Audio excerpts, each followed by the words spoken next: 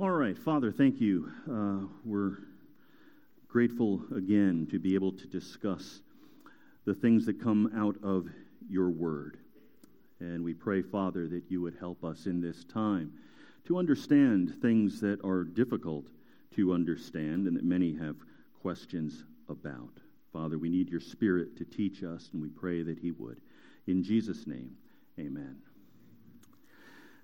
2 Corinthians 10:5 says, "We are destroying arguments and all arrogance raised against the knowledge of God, and we are taking every thought captive to the obedience of Christ." I'm sorry I thought that all fit, but apparently it did not. Where are we starting with this? When we talk about the problem of evil in the world, we've got to start by doing two things, and we've got to have some definitions. We need to know who God is, and we need to know what evil is. So let's start there. Who is God? We're not going to spend a lot of time on this point because given who I am and who most of you are, and where we happen to be in having this discussion, it should be pretty self-evident. We are not answering the question about evil in the world by appealing to some generic God, because there is no such thing as a generic God. This is the problem that comes into these kinds of discussions very often, because you have people who want to try to defend this general idea of theism, and there is no such thing as a general theism. There is the one triune God of Scripture. He is the true God. He is the only God. He is the God who has revealed himself. And so when I refer to God, this is the God I'm speaking of, the triune God of the Bible. For the sake of our conversation today, that will be presupposed. I'll not be considering the problem of evil from the perspective of some generic thing that others may want to call God. As we've said, there is no such thing. We begin here because this, the triune God of Scripture, is the God who has revealed himself. So if we're going to understand the world around us, we have to understand what this God, the only true God, has said about this.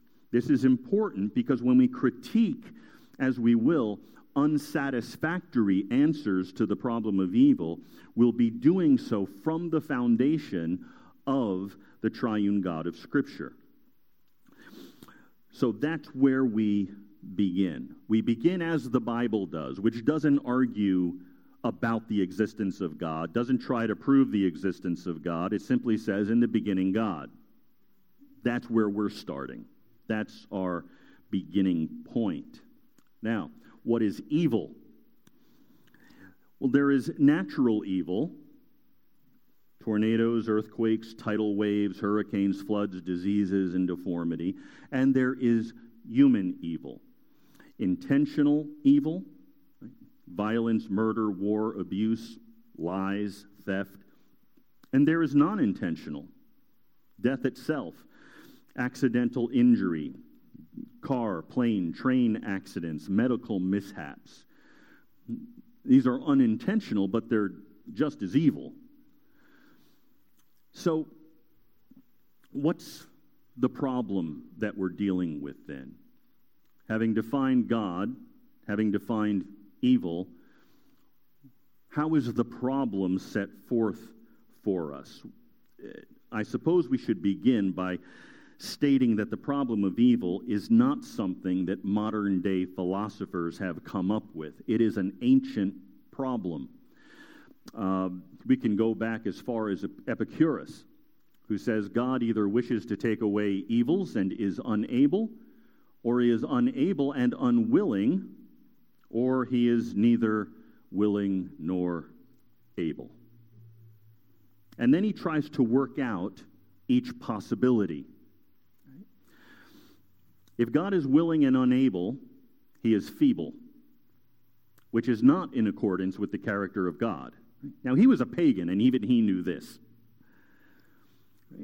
If he is able and unwilling, he is envious, which in his language meant evil, which is equally at variance with God.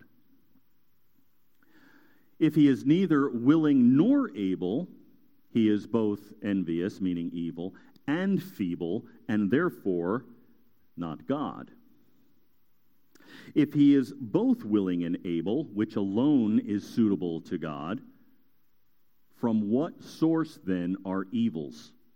Or why does he not remove them? To simplify all of this, there is evil, the argument goes, therefore there can be no God. How can a all-good, all-powerful God exist if evil also exists?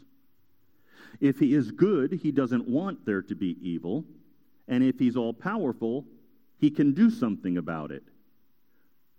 But there is evil. That is the problem.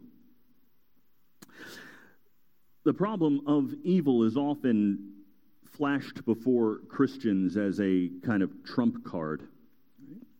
One not need state it as accurately as Epicurus in order to wield the argument in an intimidating way. There is evil, and therefore there is no God, but there's obviously much more to be said, because that statement in itself is not true. So how do we get around the conclusion? Well, there are a number of ways people have tried to do this. There are a host of inadequate answers. Let me just run through a few of them with you. The first is atheism, and this is pretty much the crux of the issue. The atheist would say, well, if God is like this and if God is like that, but the world is like it is, then God can't exist. If God is all-powerful, if God is all-benevolent, but there is evil in the world, then that God must not exist. Now, atheists are not burdened with attempts to explain evil in relationship to God. They just kind of short-circuit the argument.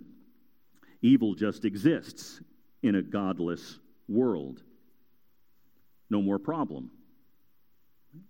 In a godless world, I would argue, you can't even have anything called evil. For the atheist, obviously, because his position contradicts reality, this is wishful thinking. The problem does not vanish. It simply appears from a different direction. The atheist has a problem of his own when it comes to evil, but the problem appears not in regard to the presence of evil, but the very existence of evil. If the world is nothing but matter, how do you have any idea of evil or good or any value statements at all? So, that's one answer. The atheist just says, well, there's no God. Another answer has been that God is finite.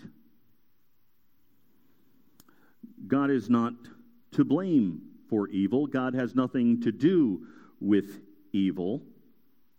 This is the view that although God may want to do something about it, he is powerless to do so. This was popularized, if you'll remember, decades ago, by a book by a rabbi, Harold Kushner. And he wrote a book called Why Bad Things Happen to Good People. His young son had tragically died of a rare disease, and Kushner concluded that God was unable to interfere with the laws of nature and with the free will of human beings.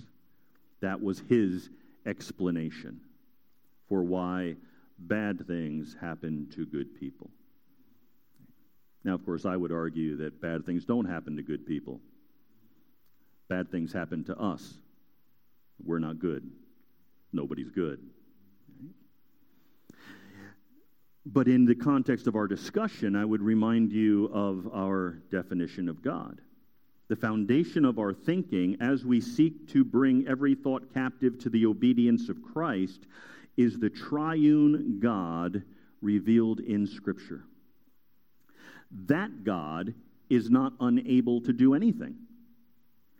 The God who created the universe ex nihilo, out of nothing, and the God who gave sight to the blind and made the lame to dance, and most of all, the God who raised the Lord Jesus from the dead is perfectly capable of preventing evil if he chooses to do so.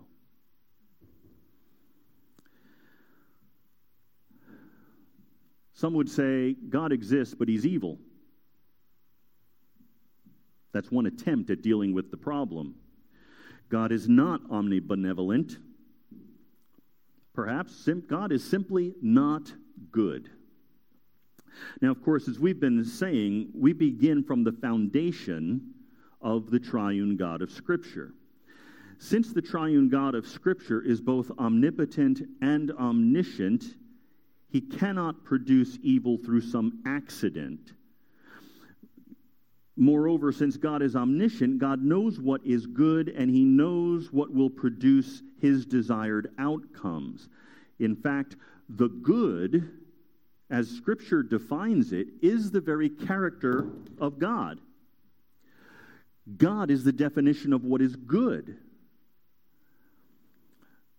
So to say that, well, maybe God's just evil, that doesn't work. That's an inadequate answer. Some just wanted to deny evil. One way to dispense with the problem of evil is to dispense with evil itself. And you see this in Eastern philosophies, pantheism, Hinduism, Buddhism, assorted New Age worldviews, Christian Science. These things say that all is ultimately divine, and since that is true, evil is not real. It's only a problem of perception. Well, you can't get there from the triune God of Scripture. Consider this 6th century Buddhist poem. If you want to get to the plain truth, be not concerned with right and wrong. The conflict between right and wrong is a sickness of the mind. Now, that poem is just full of self-contradictions. There's no right or wrong, but I'm going to write a poem to tell you what is right. Because that's what the poem's trying to do. It's trying to speak truth. It's trying to tell you what is right and what is wrong, even as it claims that there is no right or wrong. Well, one of the ways that you understand something to be false and in error is if it ends up contradicting itself. That's certainly the problem when we come to a denial of evil. For us, all we need to do is to turn to Genesis chapter 3, and we see that evil is a real thing, and that it comprises the work of God in dealing with evil throughout the rest of the entire Scripture until you get to the end of Revelation, when it's finally dealt with. One other way of denying or dealing with the problem of evil is the idea of karma and reincarnation. The evils of this life cannot be justified if we have only one life to live, and so people will come back again and again and again in order to deal with the evil that they have committed in their previous lives.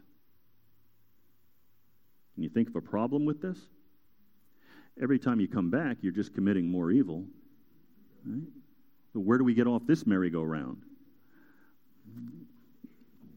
Well, these are inadequate answers. We want to find out what the Scripture says today. And so we want to find a biblical understanding of evil. These things don't work. Atheism doesn't work. A finite understanding of God doesn't work. A morally impaired God doesn't work. A world without evil doesn't work. And this idea of karma and reincarnation doesn't work. What does work? We have a biblical view of evil that is given to us in the Scripture. And it's rooted in three themes, which really are the primary themes throughout the entire Bible. And those are the themes of creation, and then we'll talk about the fall, and then we'll talk about redemption. Unlike Eastern religions or atheism, both of which lack the doctrine of creation, the Bible affirms that God created the universe according to his wisdom, according to his own will, and then he pronounced it good. From that, several elements stand out which help us as we seek to understand the problem of evil. One is that the universe and humans are objectively valuable to God. We are created by him in his image, and when he created us, he declared us and all creation to be good. Secondly, the universe has a structure and a purpose since it was created and is sustained by a personal moral God. That only comes out of a biblical understanding. God gave humans moral responsibility and instructed them concerning how to live. All of these things are true of creation. You see them in the first 2 chapters of Genesis. The obvious question that all this leads to is, what happened? Because that's not the world we're living in. Well, what happened is the fall. The doctrine of the fall explains our present condition and gives hope for redemption, both now and in the future. The specific theological concept of the fall is unique to Scripture and significant in our understanding of the problem of evil. No other worldview explains our condition in light of a space-time defect from the original intent of the Creator. Now, there are a number of elements that help us here as we're looking at the fall. First, it tells us that evil is not intrinsic to human nature or the universe. How do we know this? We know this because Adam and Eve were created, and prior to the fall, God declared that creation to be good. And when we get to the other end of the spectrum, and we get to the new heavens and the new earth, sin will be dealt with. It will no longer be an issue for us. So sin and evil are not intrinsic to humanity. This is why Jesus could be fully human, though never sinning. Right? So that's the first thing. The second way that the fall helps us to understand evil is by giving us hope. The discontinuity between the original humanity and fallen humanity means that humanity now as it stands right now, has hope for recovery. Man is naturally good and historically and presently fallen, sinful, and depraved, which means, given the triune God of Scripture, that can be reversed. And that's what happens in God's work of redemption. He's bringing us back to the garden. You read Revelation 21 and 22 in the new heavens and the new earth, and it would be hard to miss that. Right? The tree of good knowledge of the knowledge of good and evil is there, and you know, the rivers are there, and all of these themes that you find in the garden are now present in the new heavens and the new earth. God is bringing us back. Although where we are going is going to be even more glorious. A third way that the fall helps us in regard to understanding evil is that it gives us a basis for opposing evil. If the abnormality that results in moral and natural evil is rooted in the fall, then we have a philosophical basis for opposing all manner of evil without opposing God himself. Because God, in his work of redemption, has, so to speak, recruited us to oppose the evil that is in the world. Which is why Leviticus 19 talks to us about being holy as God is holy.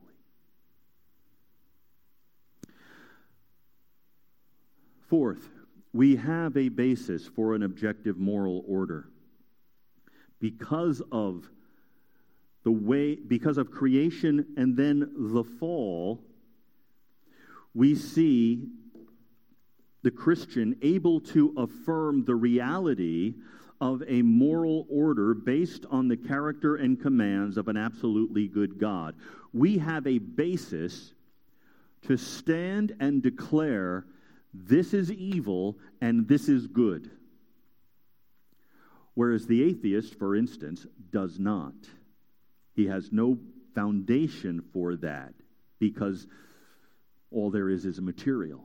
All there is substance. And you don't get value and you don't get morality out of that. So there's creation, and then there's the fall, and then there is redemption. We are not beyond reclamation. This subject is so vast. We can spend so much time on it. But we can sketch God's strategy to accomplish his design in a broken world by saying this: God has not left the world to itself.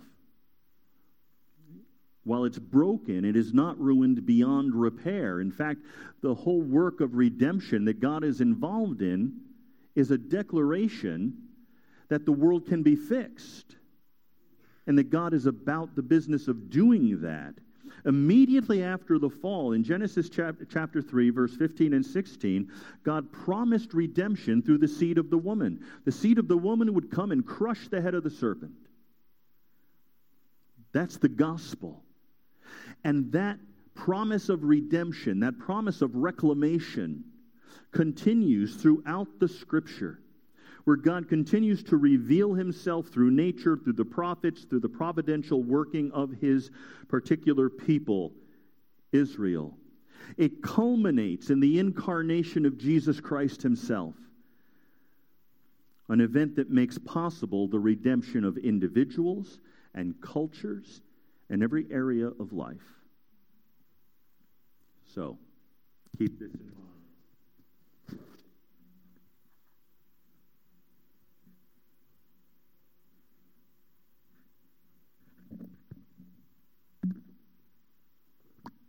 You can read it for yourself. There is purpose in creation. There is purpose in the fall. There is purpose in redemption. That's very important to our understanding of the problem of evil. Now, let's examine the problem itself. Let's restate it, in case we've forgotten. If God is omnipotent and omniscient, and God is also omnibenevolent, that is, all-powerful, all-knowing, all-good, how then can there be evil in the world? There has to be a way in which these things are made consistent. That God remains omnipotent and omniscient, he remains omnibenevolent, and we recognize the existence of objective evil in the world. One of the things that we need to recognize as we're discussing issues like this is that there is often a wide gap between scholars and philosophers on the one hand and public apologists on the other. That seems to be the case whether you're talking about apologists for atheism or Roman Catholicism or anything really. You go onto the internet and you'll see all kinds of arguments being used by internet apologists which no reputable scholar or philosopher would come close to. They would stay away from it with a 10-foot pole because they understand it doesn't work.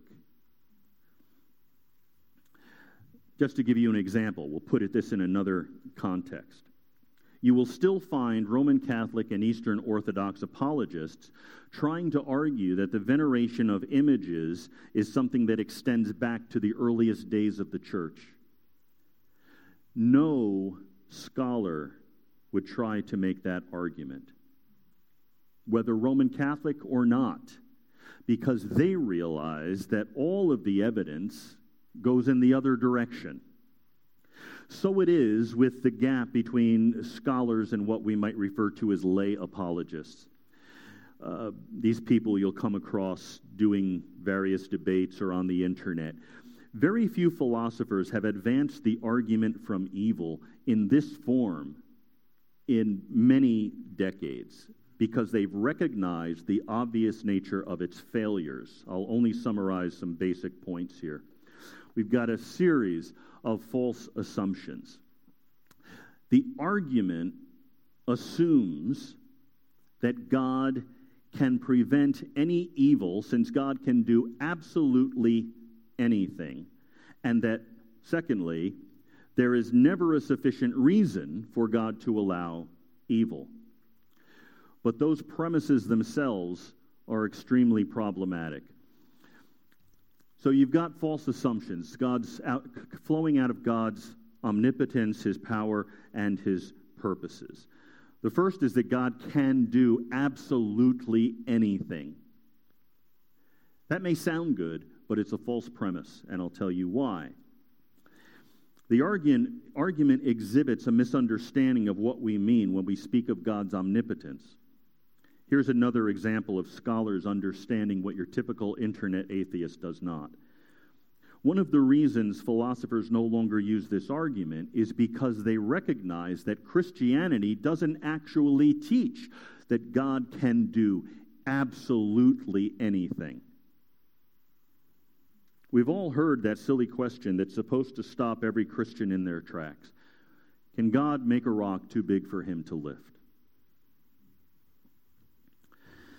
Only silly internet atheists would go down that road, because good, responsible philosophers understand that it is based on a caricature of true Christianity. The response to that silliness is as simple as it is ancient. And the answer is no. God cannot create a rock too big for Him to lift because God doesn't do absurd things. God cannot act against His own character. And one aspect of God's character is that He is rational, and so He does not do the irrational. When we speak of God's omnipotence, we're using shorthand. When we say that God can do anything, we're not speaking in absolute terms. After all, Scripture itself clearly says that there are things that God cannot do. He cannot lie, for instance. God is not a man that He can lie. He will not go against His own character. So in regard to the problem of evil, one answer is that it may be that God can only bring about certain good by letting some evils exist, and that God therefore cannot do absolutely anything because He has a purpose in mind. We can see this, for instance, in the big picture of redemption itself. Redemption is an absolute good. But what must have occurred in order for redemption to occur? Sin. The fall. So God determined that something bad should happen in order that something good also happen. In this case, that being the glorification of the totality of who God is, both in His justice and in His mercy.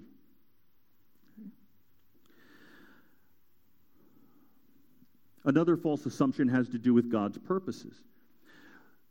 Some will say that there is never a sufficient reason for God to ordain or allow evil. Never. This is how we come to a logical understanding of all of these things. There is clearly sufficient reason for God to allow or ordain evil because he has. And it is no different than what we experience in our own small human lives. I hate going to the dentist. It is an evil. Somebody else's fingers in my mouth, and they're poking me and prodding me with sharp things. But there is a sufficient reason for putting myself through that. Now, if it's that easy to come up with a sufficient reason for evil in our lives, and we could come up with a host of others, right? Go spank your children. Well, all right, that's an evil, but it's for a good purpose. Certainly we give God the same leeway. There is, in all of this, a missing proposition that fixes it as far as the Christian worldview is concerned.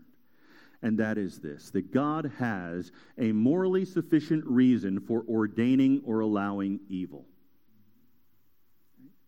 So you could take all those premises that we've spoken about. Premise 1, God is omniscient and omnipotent. Premise 2, God is omnibenevolent. And you do not end up at the at the conclusion, which is supposedly that God doesn't exist. Because there is another premise that we add to the formula. And it is that God has a morally sufficient reason for the existence of evil. Even atheist philosophers understand that logically and philosophically, the problem of evil really isn't a problem at all, although they remain reticent to give it up. They're still trying to find ways to use it, even though they've given up on the traditional classical formulation. This is Michael Martin. Michael Martin, until his death in 2015, was widely considered to be the preeminent American atheist philosopher. He was a professor at Boston University and the author of many books, including one titled Atheism, A Philosophical Justification. In that particular book, he wrote an entire chapter trying to salvage this argument. He titled the chapter, The Argument from Evil. And although he tries to salvage the argument, he doesn't try very hard. The entire chapter is less than 30 pages, which normally, for a professional philosopher, is barely getting started. But by the time one finishes the chapter, one understands why the chapter is so brief. Martin simply has nothing to work with, and he knew it. In fact, he gives the whole game away. At the very beginning of the chapter, I believe on the second page of the chapter, he reveals why other atheistic philosophers have given up on the argument. And he admits that this argument does not work unless one is using it to argue against a caricature of who God is. Once you start arguing against the triune God of the Bible, this argument collapses. The traditional argument from evil does not succeed if either God has, one, a morally sufficient reason to allow it, or two, it is logically necessary. Both of those things are true in the Christian worldview. So what you find in the old days are atheist philosophers arguing against a God that doesn't exist. When they finally could do that no more, you end up with what Martin is saying. If one gets specific about this God, if one qualifies his attributes as the Scripture does, and as we've already discussed, and if one brings the idea of purpose into the equation, then the flaws in the argument for evil overcome it. They become obvious, and the argument goes nowhere. So Martin admitted that the argument from the existence of evil does not exist. That you can't argue for the lack of a God through the existence of evil. Now, at this point, he's done as far as this argument is concerned. As I say, he goes on for almost 30 pages trying to rescue the argument, but he's pretty much given up the game with this admission. The rest of his argument, and what he does to try to save the argument, is taken from another philosopher named William Rowe, and it's referred to as the empirical argument from evil, which means that he's given up on logic and is simply arguing from experience. Now, it's a two-part argument. The argument boils down to this. Part one, I don't like the world as it is. That's about as far as he can go because he's an atheist and he can't really argue for the objective existence of evil. All he's left with is, I don't like the way things are. The second part of his argument is this. Why? There is no actual argument to be made. So, in all of this, we don't want to just set the problem of evil aside. Because although there is not a logical problem of evil, it is still a problem, but it's a different kind of problem. There is a real problem of evil. And I want to kind of piggyback off of Rowe's argument. We might call it the argument from emotionalism. And I don't want to run away from that too quickly. The real problem of evil and the real problem of emotion. I've tried to make the case that in actuality there is no so-called problem of evil. Not when it comes to logic, not when it comes to the revelation of God. The Scripture gives us a basis for understanding how the God of the Bible can exist at the same time evil exists. Creation, the fall, redemption, the nature of God, all of that which we've spoken about. When we understand these things, there is no problem of evil as the challengers to Christianity want to set it forth. There's no contradiction between an all-good, all-powerful God and the existence of evil. But that doesn't mean that a problem of evil does not exist in another sense. There is a sense in which Rowe, who argued, I don't like the world as it is, why, was on to something. Because the problem of evil is an experiential problem. It is an emotional problem. Evil is real, and we feel it. It's a real problem in that sense. We're faced with it when we see soldiers return from war with their bodies shredded and limbs missing. We're faced with it when a child dies. We're faced with it when a woman is raped. We're faced with it when hurricanes and tsunamis wipe out hundreds or thousands of people at once.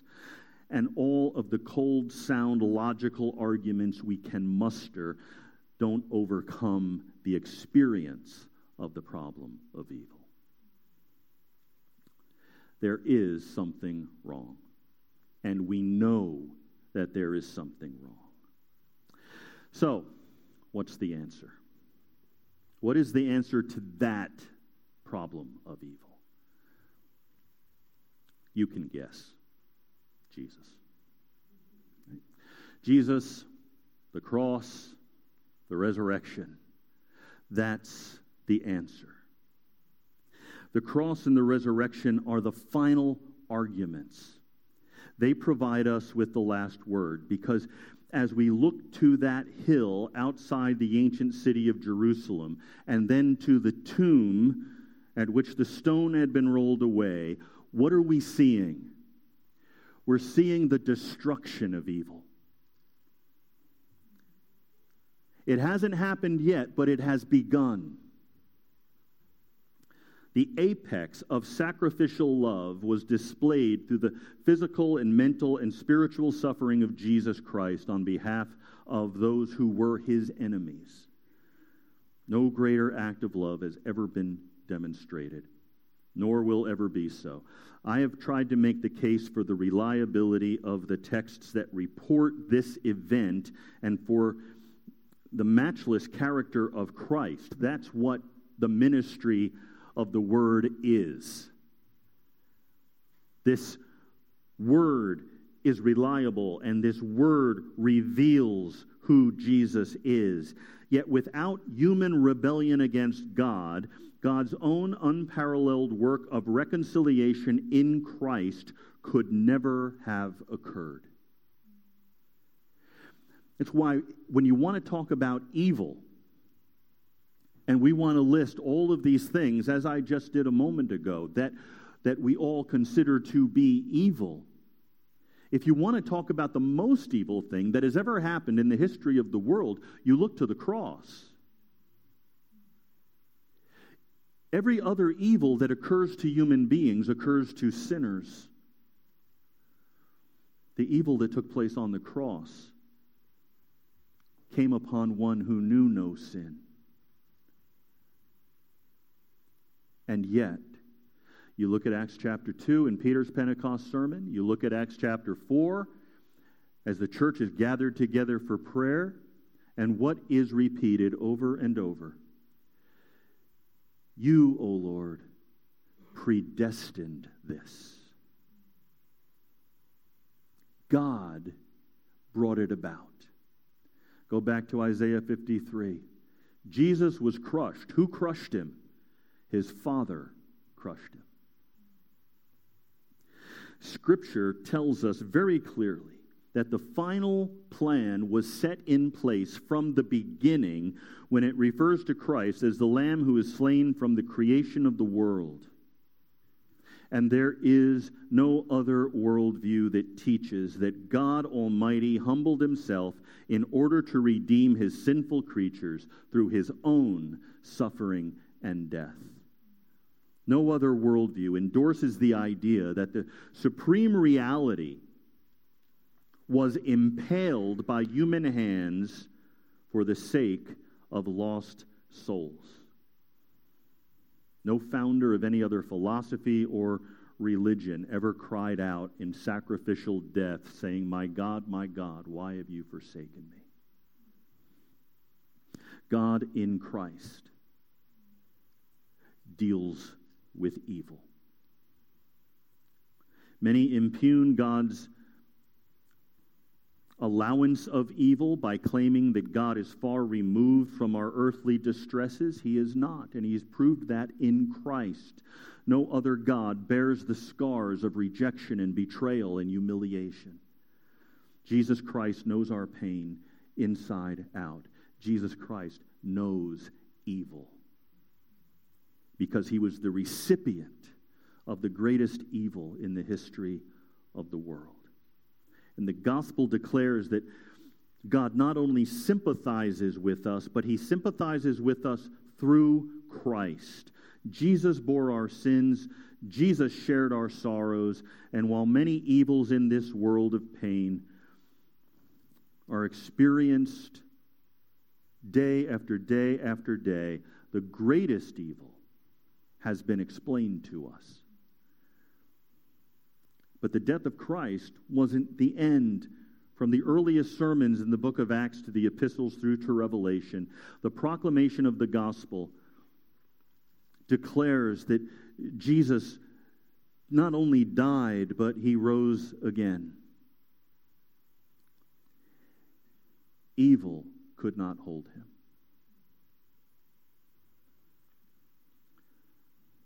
The resurrection of Christ opens up a future of hope for every believer. That's why Paul proclaims, "What I received I passed on to you as of first importance, that Christ died for our sins according to the Scriptures, that he was buried, that he was raised on the third day according to the Scriptures." The psalmist cries out, "My soul is in deep anguish. How long, Lord? How long?" The answer is not forever. There is an end to the evil of this world because of Christ. The trumpet is going to sound, and the dead in Christ are going to be raised imperishable, and we are going to be changed. And sin will be dealt with, and there will be no more crying or mourning or pain or death, because death has been swallowed up in victory. Where, O death, is your victory? Where, O death, is your sting? The sting of death is sin, and the power of sin is the law. But thanks be to God, He gives us the victory through our Lord Jesus Christ. This is our victory. And this is the response to the problem of evil. The strongest response to the problem of evil that is available to erring and aching mortals here east of Eden is Jesus. Well, let's talk about this a little bit if anyone would like to do that.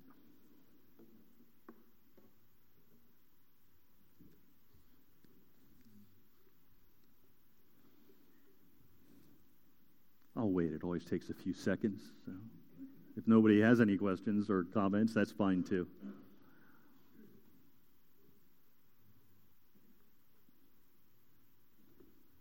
Okay.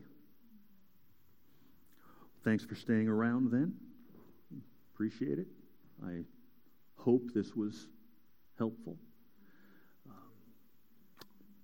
Thank you. Well, let's pray and thank the Lord that we have a hope to look forward to. And this world of evil will be no more. Father, we've spoken about a lot of things here this afternoon. Most of all, we've spoken about you. What you have done and what you are doing and what you will do. We have a promise. We have in the Scripture not only an explanation, but a promise. And we thank you, Father, for that promise, for that hope which is ours. That the day will come when everything will be put right. That because Christ has crushed the head of the serpent on the cross, we have a future and a hope. And that future includes a time when sin will be no more. Death and mourning will be no more. Evil itself will be no more. Thank you for it, Father. May we live in the expectation of that day. In Christ's name, amen. God bless you. Thanks for staying.